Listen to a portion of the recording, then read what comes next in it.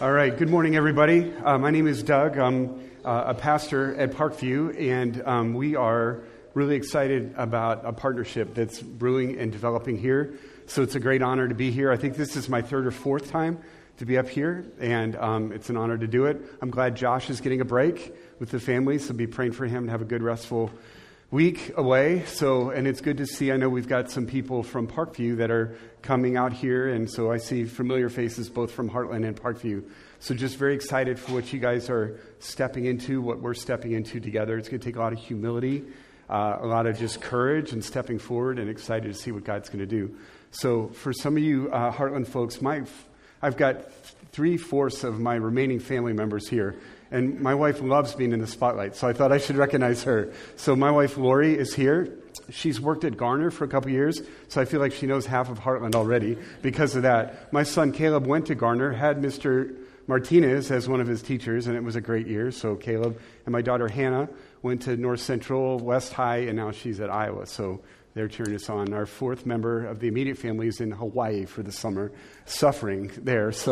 But she's a UNI student, and she's there working with military kids for the summer. So that's where she is. So super excited. Today we're going to be looking at Psalm 34. So if you have a Bible or an app on your phone, you want to start swiping, we're going to be in Psalm 34. And so the series we're doing this summer is called Pursuing God's Heart. And we're looking at the life and the Psalms of David. David was called in the Bible a man after God's own heart. And so it was interesting when God picked David to be the next king of Israel. He was just a teenager. He was a shepherd. And so when all these other strapping, strong candidates for king were around, God chose David and picked him from the sheepfolds and made him king because God liked what he saw in his heart. And so the whole reason we're looking at this series this summer is that we want to be a church, we want to be families, we want to be people that pursue God's heart, just like David did. So because God will look through this room and he'll look at the outsides. We try to impress each other with what's on the outside, but God zeroes in on what's most important about us, and that's our heart. And so Psalm 34, you're going to love the backstory here because it comes right on the heels of a real hard time in David's life. And you can really tell a person's character in two situations, when they're going through prosperity and when they're going through adversity. And so we're going to get a glimpse of what David was like when he went through adversity. In Psalm 34, the whole book of Psalms, maybe you didn't know this, but the word psalm means song in the Greek language. So this is like a playlist of the songs that God's people used to sing. And then if you move ahead to the time of Jesus, Psalm 34 was one of the most sung songs during Jesus' day. So if Jesus had a Spotify list of songs he would listen to, Psalm 34 would be on that. It was like a hit song in that day, like a Chris Tomlin song. This was a psalm that a lot of people knew. And the reason that's really cool is that a third of the Bible is written in poetry and in song. Like God doesn't want our faith just to be a logical thing you figure out in your head. He wants our faith to be something that just erupts from our hearts, that involves not just our minds, but our hearts and emotions too, especially when you talk about something like affliction, like that we're going to see today. Because even Christians can go through affliction. Like in fact, Jesus said, if they persecuted me, guess what? They're going to persecute you also. I met with some of our college students this Monday night, and we were talking about how do you live out your faith on the University of Iowa campus. And honestly, the first wave of response we got is, it is hard to follow Jesus on our campus today. And story, misconception, people are going to think you're this or that if you say you follow Jesus. So, but also just like the hardships we bring on ourselves by being stupid, like when we sin and wreck things up, or even just the physical things that can come. When I prayed with our team at Central Campus this morning, and one of the worship leaders' dad just died a day before, and he's up there leading worship and singing about God, but he's singing from a place of grief this morning. It was like 2 weeks ago, one of our college pastors' mom died suddenly, just walking a dog, and had a double brain aneurysm, and I got to see him speak at his mom's funeral and just proclaim the gospel strongly. So affliction is coming, but Psalm 34 is going to give us some great truths to cling to, all right? And so let's pray, and then we'll jump into this great psalm. And before I pray, would you guys go first? And would you just whatever adversity comes to mind, maybe it's yours or somebody close to you that you care about. So just go before God and say, God, please teach me something fresh about you, in particularly in how you're calling me to face adversity. Like if there is an adversity in your life, it's probably just popping right to your mind, like you know it. Or maybe someone else comes to mind and there's some truths you can share with them. But just say, God, would you teach me this morning about adversity?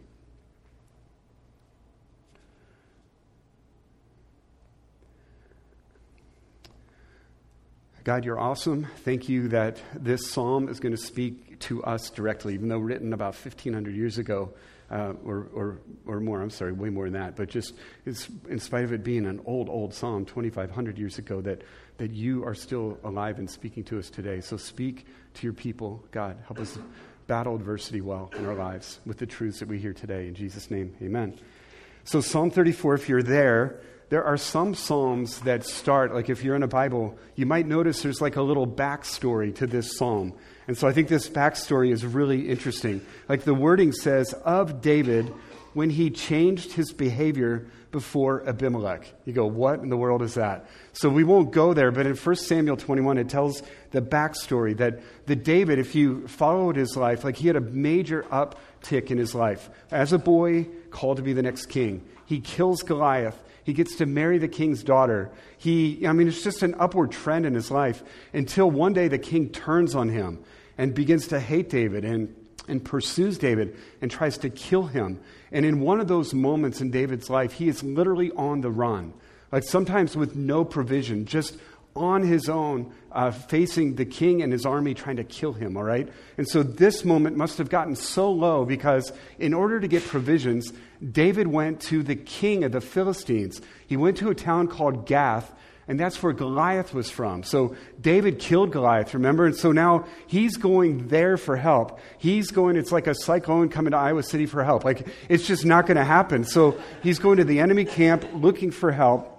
And when he's there, some of the people notice him. Maybe some of the other soldiers is like, man, that's David. And so they grab him and they bring him before the king. And they say, King, this is the guy. Remember the songs they used to sing that King Saul killed his thousands, but David killed his 10,000s. This is the David. Let's get him. Yeah. And so David is in a big time mess, right? So just probably bound, brought before the king, all of his enemies, identifying who he is. He's got to get out. Now, I don't know that he ever played this trick again or before, but what came to David in the moment was, I'm going to act like a madman. And so somehow he grabbed some magic markers or something. And he started writing on the walls. Like he was just going crazy, writing on the walls and the doors. He started foaming at the mouth. Like I said, his beard was dripping with spit. Like he's just going absolutely nuts. And then if you were one of the king's guys, this had to be a little offensive. The king said, enough.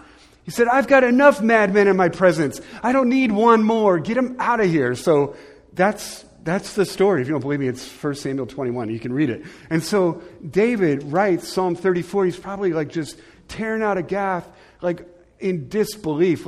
That just worked? Really? Just some markers and foam in the mouth and I'm gone? God, you're awesome. And so maybe that helps as we read the first 10 verses. This is the expression of his heart that God just let him escape. David says, I will bless the Lord at all times. His praise will continually be in my mouth. My soul makes its boast in the Lord. Let the humble hear it and be glad. Oh, magnify the Lord with me. Let us exalt his name together. I sought the Lord, and he answered me, and he delivered me from all my fears. Those who look to him are radiant, and their faces will never be ashamed. This poor man, I had no choice but to act like I was insane. This poor man cried, and the Lord heard him and saved him out of all of his troubles. The angel of the Lord encamps around those who fear his name, and he delivers them. Oh, taste and see that the Lord is good. Blessed is the man who takes refuge in him. Oh, fear the Lord, you his saints, for those who fear him have no lack. The young lions suffer want and hunger, but those who seek the Lord lack no good thing. So I see two things just kind of emerging from these first 10 verses. First of all, David is just praising the qualities of his deliverer. Like, let me tell you about my God. Like, so God used this adversity in David's life one more time to remind David about how awesome God is. See, I think God entrusts leadership or responsibility in somebody who knows, I don't have it, but God does. Like, God responds to humility, and we're seeing David's heart of humility saying, my God is awesome. And so he's saying, God is my hope. God is my strength. I will make my boast in God. Not like, oh, I'm really clever. I came up with the foaming beard thing. Like, no, his response is all toward how awesome his God is. My God hears. My God sees. My God responds. In my desperation, God met me. In fact, if you read through all of Psalm 34, the key word that just keeps popping up again and again and again, in the English, it's the word, it just says the Lord. The Lord. Some of your Bibles, that may be all caps, all capitalized. And so that's the name of God, the name Jehovah, that God is a loyal, covenant-keeping God. Like, in the midst of adversity, David knew that it wasn't his power, it wasn't his strength that got him out of this. He knew it was his loyal, covenant-keeping God who is strong, who is great, who hears and sees what I'm going through, and he meets with me. And so can I say, Psalm 34, by the way, not that I'm a scholar in this, but if you knew the Hebrew language, like, this psalm is an acrostic. It means like every verse starts with the next letter of the alphabet, except verse 6 for some reason. Other than that, it's like David is saying, you know what, from A to Z, my God is awesome. Let me tell you about quality after quality after quality about my God. And so if we could pause for us for a second, Psalm 34 is a great promotion for theology. Like, and that sounds boring and stuffing, but theology is just simply the study of God. Do you know God? And so in his moment of trouble, David had this whole litany of truths that he knew about God. Daniel 11:32 says that those who know their God stand strong and take action. So a good discipline for us to grab onto as God's people today is to make sure we know God. And let me just give you a couple just kind of like daily disciplines you can do. One thing I try to do is I try to read the Bible every day. I fish from 3 ponds. It means I read from 3 different parts of the Bible. And then I have a journal, just nothing special, just a book that I write in. And I start with like praise. What do I see? What did I see about God in those parts of the Bible that I read? So maybe, God, you're awesome. God, you're strong. God, you're faithful. And then I try to connect that with things that I've seen in my life. So I praise him and thank him at the start of somewhere in my day. And so that's a simple discipline that you can do to start building a reservoir in your mind, in your heart, of who God is, all right? And so another discipline I try to do is I like to at least once a week, get out to pray. Like, get out of my house, get out of my office. And so around Parkview at Central Campus, there's a great place to just go for a walk. And so what I've started doing the last year or so is just praying to God in short sentences. And I'll say, God, you blank. Like, it's fill that in with a verb. God, you care. God, you know. God, you understand. Like, just rehearsing those things as a way to praise him. And another discipline you see David doing here is public praise. Like, when he just had this great story of deliverance, he didn't keep it quiet and just write it in his journal. Like, he wanted everybody to know, right? Hey, everybody, join with me. Let's exalt God together. So maybe weave that into your discipline, that when believers are gathering, if you're at a meeting that I lead, one thing I like to do at meetings is to just start with praises. What are we seeing God do? Guys, what are we excited about? Where is God moving? Because it's so easy to just put our heads down and just do the next thing or just do the next line of business and forget to get our eyes up and just see, man, God is moving. Like, God is doing awesome things. And so David didn't just whip out Psalm 34, okay? David is a man who disciplined himself to really know his God. And so that's a good invitation to us as well, a good challenge. So we saw that he praised his deliverer, but also he gives kind of the response to those who are delivered. What happens to us when God delivers us? And so I would say this for the Christian, like, don't be surprised that God's going to still let us go through hard times, because it's in those times that we lift our eyes up and we see who God is. In fact, if we were to break up into groups this morning of 4 or 5 people and just maybe write down first, like, what are the 5 most life-changing events in your life, like things that just you look back at the landscape of your life, and these are the 5 huge life-changing moments for me. Most likely, 2 or 3 of those will be hard, but yet in that hardship, God did something in you. God taught you some things that just altered the course of your life, all right? And so it's exactly what happened to David here. As he went through hardship, he looked up and he saw who God is. And then he used things like this, that this poor man cried out. He realized his brokenness, right? His humility. He knew he didn't have it all, that he needed God. So he was taught dependence. He was taught humility. But he was also taught that God would meet him in his weakness. And that even young lions will grow tired and hungry, but that he can be strong no matter what he faces because he can turn to God. David doesn't have to be in control, but he knows the one who is in control. And that will get him through, and that will change him as a man. So there was a great book I read about 4 years ago or so. It was written by Ben Sherwood. He used to write for the New York Times. Now his title is, he's with the Disney Media Group, and he's one of the co-chairmen of that. It's a pretty big guy. But he wrote a book about 10 years ago called The Survivors Club. It's a really interesting book. Like, he did a vast study on who survives hardship. Like when a plane crashes and one person survives, he did a study on that person. Or when there's an avalanche and all the explorers get wiped out except one. Who was that one and what? So it's a fascinating book. He does like 12 case studies.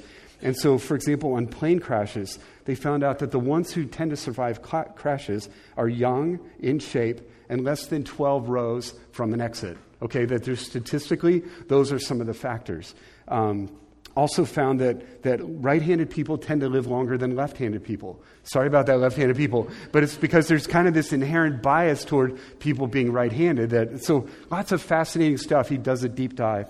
But one thing that blew him away, he's an atheist, he's not a Christian, but one thing that blew him away was the role of faith in survival. Like, of all these extreme cases of survival, 75 to 85% of the people would say it was their faith in God that helped them get through that. He was absolutely shocked about that. And so in his research, he came across a guy named Ray Smith, who has written a book for the military called How to Survive on Land and Sea. And this Ray Smith said, it is an absolute certainty that in any true book written on survival, the first chapter should be on faith in God. So it's not just like David, it's not just the Bible saying this. Like our world and experts who study survival and people that make it through adversity agree that it's as we turn to God that we're going to find a strength that's going to help us face any adversity. So David found this to be true. A poor, humble, desperate man cried out, and God heard him, and God delivered him. And David said, taste and see, you guys, God is good, even in the midst of adversity. So the first part of Psalm 34, David is saying, like, praise God. He's awesome. He's good. And so the second half of 34, he's going to say, okay, so praise God, but now let's learn from God. Let's fear God. So the whole next part of this psalm is going to be about fearing God. And so let's just catch that for a little bit. What does it mean to fear God? Like, God doesn't want you walking around like wetting your pants and shaking like, oh no, God's going to get me today, or he's going to stomp on me like a cricket and just smear me. Like, that's not it. Fear has a fear component to it. But I think fear means awe, just to be so enamored with God as being great and good. Like, you are so blown away that you would not even consider trusting anyone else besides God because you're just amazed, you're in awe of how great, how good he is. And so verse 11 through 14, David says, come, children, listen to me, and I will teach you the fear of the Lord. For what man is there who desires life and loves many days, that he may see good? Keep your tongue from evil and your lips from speaking deceit. Turn away from evil and do good. Seek peace and pursue it. And so David's here. You see him now kind of shifting gears where he really wants to teach his people. He's calling them children, not condescendingly, but just out of a heart relationship for them. Like, guys, you really need to understand who God is. Let me teach you the fear of the Lord. And then he just talks about being in awe of God's ways, like to pursue good, to watch our speech, to keep our tongues from evil, to seek peace and endure it. So what he's saying here is like, you know what? In times of trouble, cling to God in his ways. He is good. He knows what he's doing. He knows what he's teaching. And what's really interesting is we live in a world today that goes the exact opposite direction. And maybe it's easy for your heart to go the exact opposite direction. Then when things get hard, we blame God instead of like being in awe of God. Like, God, what are you doing? I just heard a speaker this week that talked about an ad campaign in Australia, that all the buses in Australia, this is like 5 years ago or so, had this statement on the buses. It said, if God exists, he better have a good excuse. If God exists, he better have a good excuse. And the speaker I was listening to was saying, now, isn't this interesting that Australia is usually one of the most prosperous countries in our world, when you look at all the surveys, usually lands in the top 5. And so how, there are so many other places in the world you would expect could say, God, if you exist, why are things so hard? But even in Australia, people are asking that question. That statement is actually a quote from Woody Allen, the playwright, the guy who did actually really well. Like, you compare Woody Allen to people who've ever walked the planet as far as riches, achievement, success, gifting. But it's that statement came from Woody Allen. God, if you really exist, you better have a good excuse. He contrasted that, the speaker I was listening to, with how sometimes the 2/3 world responds to suffering. And it's completely different. Like how 2/3 of our world lives on $2 a day or less. When you look at suffering in some of those cultures, it's a completely different response. When the big earthquake hit Haiti, it was about 6-7 years ago, was it like 220,000 people, I think, died like in that. And there were 1.3 million people homeless. But on the first Sunday after that earthquake, the churches were just jammed. In fact, many of the churches had to meet outside because their building was down. And in that first week after the earthquake in Haiti, 400,000 Haitians put their faith in Jesus Christ. And that was just in Baptist churches alone. Like, so in calamity, the Haitian people didn't run from God and weren't angry at God. They ran to God. And it's really interesting that that's what David is saying here. It's what David did. Hey, when adversity came, man, I ran to God. I'm in awe of God. Like, he's in charge. He's good. He's going to teach me through this. So in awe of God's ways, David was also then in awe of God's presence. Like, in the midst of his hardship, these are things he said. He said, the eyes of the Lord are toward the righteous, and his ears are toward their cry. The face of the Lord is against those who do evil, to cut off the memory from them from the earth. When the righteous cry for help, the Lord hears and delivers them out of all their troubles. The Lord is near to the brokenhearted. He saves the crushed in spirit. So the second thing David is in awe of here is like, God was with me. Like, in the midst of all my adversity, God is a God who draws near to broken hearts. He doesn't stand back. He doesn't just say, hey, I hope you make it through that. Like, in any time in his life, he sensed the presence of God. So C.S. Lewis is a famous Christian author, and he wrote a book called The Problem of Pain. And in C.S. Lewis's life, there was a lot of pain. He lost his wife. His mom died at an early age. His dad was emotionally distant and abandoned him as a child. He was injured in World War I, like just several hard things. And for many years, he was an atheist, agnostic, had nothing to do with God. But when he began to follow Jesus, he penned one of these statements, like one of his most famous statements, where he said this: pain insists on being attended to. God whispers to us in our pleasures. He speaks to us in our conscience, but he shouts to us in our pain. Like, it's in our moments of adversity, when all else is stripped away, that we realize God is all we have. And it's at those moments we understand, or we maybe experience, the nearness of God. Again, if we don't go the direction of that Australian motto of, God, where are you? What are you doing? But say, God, I need you. You will sense the presence of God like at no other time in your life. And David was blown away at that. Why would this amazing God be so near to me in the midst of adversity? So David's in awe of God's presence. And then last, he's in awe of God's comfort, okay? He says, many are the afflictions of the righteous, but the Lord delivers him out of all of them. He keeps all his bones. Not one of them is broken. Affliction will slay the wicked, and those who hate the righteous will be condemned. But the Lord redeems the life of his servants. None of them who take refuge in him will be condemned. So just kind of the punchline, the summary here is like, God, I am in awe of you, that in the midst of adversity, you bring comfort, you bring hope. you bring deliverance. And so let me just wrap it up with this thought. As you read through that, there might be some questions coming to mind. It's like, okay, like first of all, he says that he's going to deliver his people. He's going to deliver the righteous. He's going to keep all their bones, and none of them will be broken. How many of you guys have broken a bone, like in here?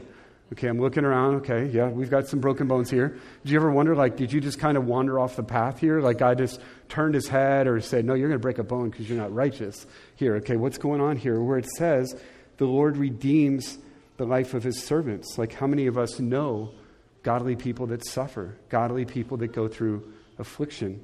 Like at some level, you could look at this and saying, what comfort, God, are you talking about? Because in this life, I see a lot of righteous people still suffering. And so the key here is to have this eternal perspective of who God is, that God is a God who ultimately always delivers, always redeems his people. And so, again, there's two entirely different approaches you can take towards adversity. So if you go the route of the atheist or the one who's mad at God, just pushing God away, you could reflect this statement. So Richard Dawkins is an atheist, and he said this about suffering. He said, the universe we observe has precisely the properties we would expect. There's no design, there's no purpose, there's no evil, there's no good, nothing but blind, pitiless indifference. Suffering is natural, it is inevitable, there is nothing we can do about it. We are hopeless and we are powerless. So if you were to take God completely out of the equation because affliction doesn't make sense to you, like, okay, God, why am I afflicted? Like if I'm following you and I'm good, and you say nobody's bones are going to be broken, like what's going on here? And so you could go that direction of Richard Dawkins and say it's because there is no God, there is no good, there is no evil. And so where that leads you to is a place of despair, a place of suffering, that this is hopeless and we're powerless. But I think with God in the picture and with an understanding of God's promises, here's where I think that takes you. I think it ultimately points us to Jesus, who is our ultimate Redeemer and Deliverer. Okay, so Jesus lived about 1,000 years after David. And Jesus, David was writing in the Psalms about the Lord. The Lord delivers. The Lord, Jehovah, the loyal God, the covenant-keeping God. And so ultimately the expression of God's covenant-keeping love came through Jesus Christ, who came 1,000 years later. Jesus stepped into our broken world. He stepped into our affliction. He never sinned. Like Jesus did not deserve affliction, did not deserve hardship or suffering, but he stepped into our hardship, into our suffering, and on the cross took our sin and in exchange gives us his life. Okay, so Jesus disarmed all this like source of affliction, source of pain in our lives. Jesus took it for us on the cross. And now he gives us new life. And it's interesting that when the Apostle John, one of Jesus' disciples, was recording the death of Jesus, he gave us this detail that when they were taking the bodies off the crosses the day Jesus was crucified, that they did not break any of the bones of Jesus. He was already dead. Sometimes they would break a bone to make somebody die quicker. Jesus was already dead. And so in John 19:36, John says, "For these things took place that the scripture might be fulfilled, that not one of his bones would be broken." Like that promise in Isaiah, in Psalm 34 was ultimately fulfilled in Jesus Christ. He died as our perfect sacrifice. And so now through Jesus, we have hope that in any affliction, we'll triumph over it. Like just Jesus died, rose again from the dead, defeated our greatest affliction. And now through faith in him, we too experience the same thing. And so Jesus, when you look at his life, he came right alongside people who suffered adversity. And one I just want to close this with is in John 11, one of his closest friends named Lazarus died. And kind of a backstory here is that Jesus waited 2 days before he went to see Lazarus. And in that 2-day window, he died. And so Jesus was also good friends with Lazarus' sisters, Mary and Martha. And both of these women came to Jesus with the same question. Martha met Jesus outside as he's walking toward the house. She said, "Jesus, where were you? Like, why didn't you stop this?" And so what happened? Like, why did Lazarus die? And it's interesting that when Jesus met Martha, he gave her explanation. he talked to her about that he is the resurrection and the life, that he will raise Lazarus from the dead. Do you believe this? And so he gave Martha truth and evidence that she needed. But it's interesting, just a few minutes later, Mary comes running out, and she just falls at the feet of Jesus. And she says, Jesus, why did Lazarus die? Where were you? And so Jesus gives her a completely different response. They move out towards the tomb where Lazarus was. And it says two things happened to Jesus. One is he got really angry at death and what death had done to this family. And then 2 verses later, it says that Jesus wept. Totally different response. Martha got answers. Mary got the heart of Jesus. And even though Jesus knew just minutes later he was going to raise Lazarus, he was still angry at death. Even if death is just lingering for a day or two, he was so angry at it, and he was so grieved at what death had done to this family. And so then Jesus spoke those powerful words and said, Lazarus, come out. Lazarus, come out. So he defeated death, and he defeated the ultimate affliction by bringing Lazarus out of the tomb. And so what we see in that story is, as we go through adversity with Jesus, we know that on the other end, Jesus is victorious, and we will be too. But as we walk through adversity, whatever you need, Jesus is right there with you. Do you need answers? Do you need some truth? He's got that. He can bring perspective. But do you just need a Savior who cares and who just walks with you? Like when I met with James this morning, the guy whose dad died yesterday, like all he needed this morning, we just hugged and I just listened.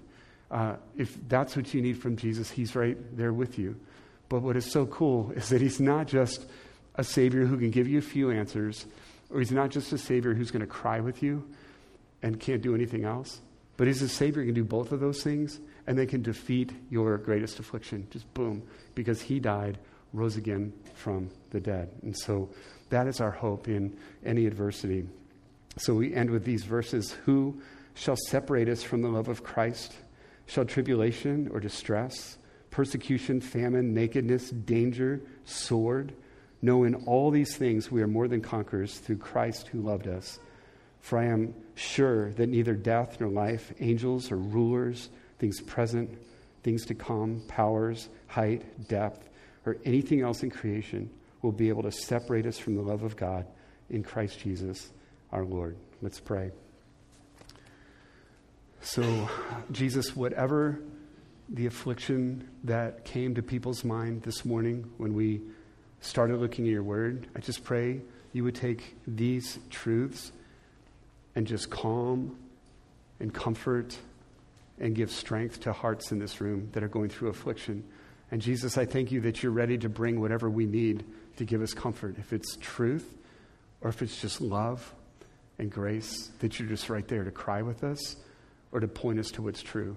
But on the bottom line, I thank you that you're a Savior that doesn't just give us a few words and give us a hug, but you're a Savior who gives us deliverance because you died for us and you rose again from the dead. So help us be a people, help us be a church, help us be families that just stand out in this city, that when we face adversity, man, we face it totally differently because we know that you are good, we know that you are with us, and we know that you are our deliverer. So God, thank you.